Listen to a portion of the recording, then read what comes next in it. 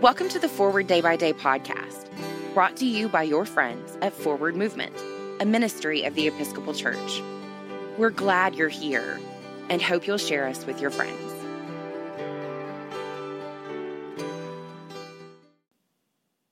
Today is Tuesday, February 2nd, 2021. Today, the Church commemorates the feast of the Presentation of our Lord.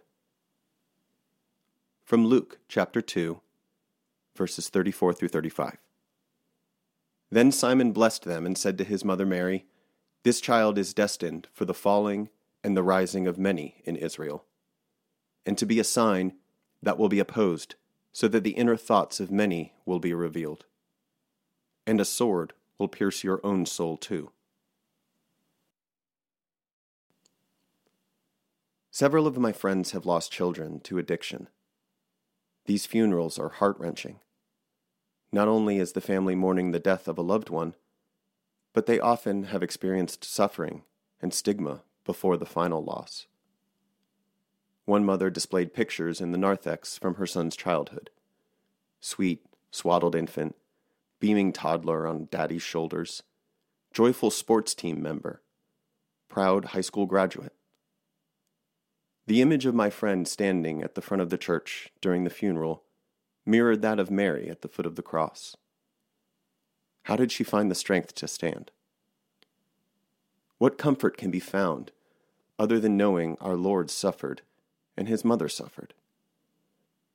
Suffering does not necessarily mean one is being punished for wrongdoing. Jesus had done no wrong, nor had Mary. There is birth, life, and suffering, and then, thanks be to Jesus, there is resurrection. Pray for the Diocese of Ulukluk in South Sudan. And moving forward, pray for the parents of children who suffer from addiction. I'm Jason Merritt, and it is my pleasure to read this month's Forward Day by Day Meditations, written by Julie Bowers. And now, as our Savior Christ has taught us, we are bold to pray. Our Father, who art in heaven, hallowed be thy name. Thy kingdom come, thy will be done on earth as it is in heaven. Give us this day our daily bread, and forgive us our trespasses, as we forgive those who trespass against us. And lead us not into temptation, but deliver us from evil. For thine is the kingdom, and the power, and the glory forever and ever. Amen. Thanks for spending part of your day with us. We're glad you stopped by. For a full liturgical calendar of readings, visit us online at www.forwardmovement.org. Forward Movement is a ministry of the Episcopal Church.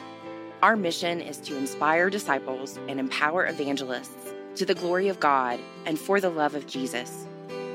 You can find out about more ways to join us, peruse resources for yourself, family, friends, or parish, make a prayer request, subscribe to the print version of Forward Day by Day, or make a donation by visiting forwardmovement.org. Send us an email, news@forwardmovement.org, or call 1-800-543-1813 to talk to us. Tell us who or what you'd like for us to talk about next by giving us a shout out on Facebook, Twitter, or Instagram.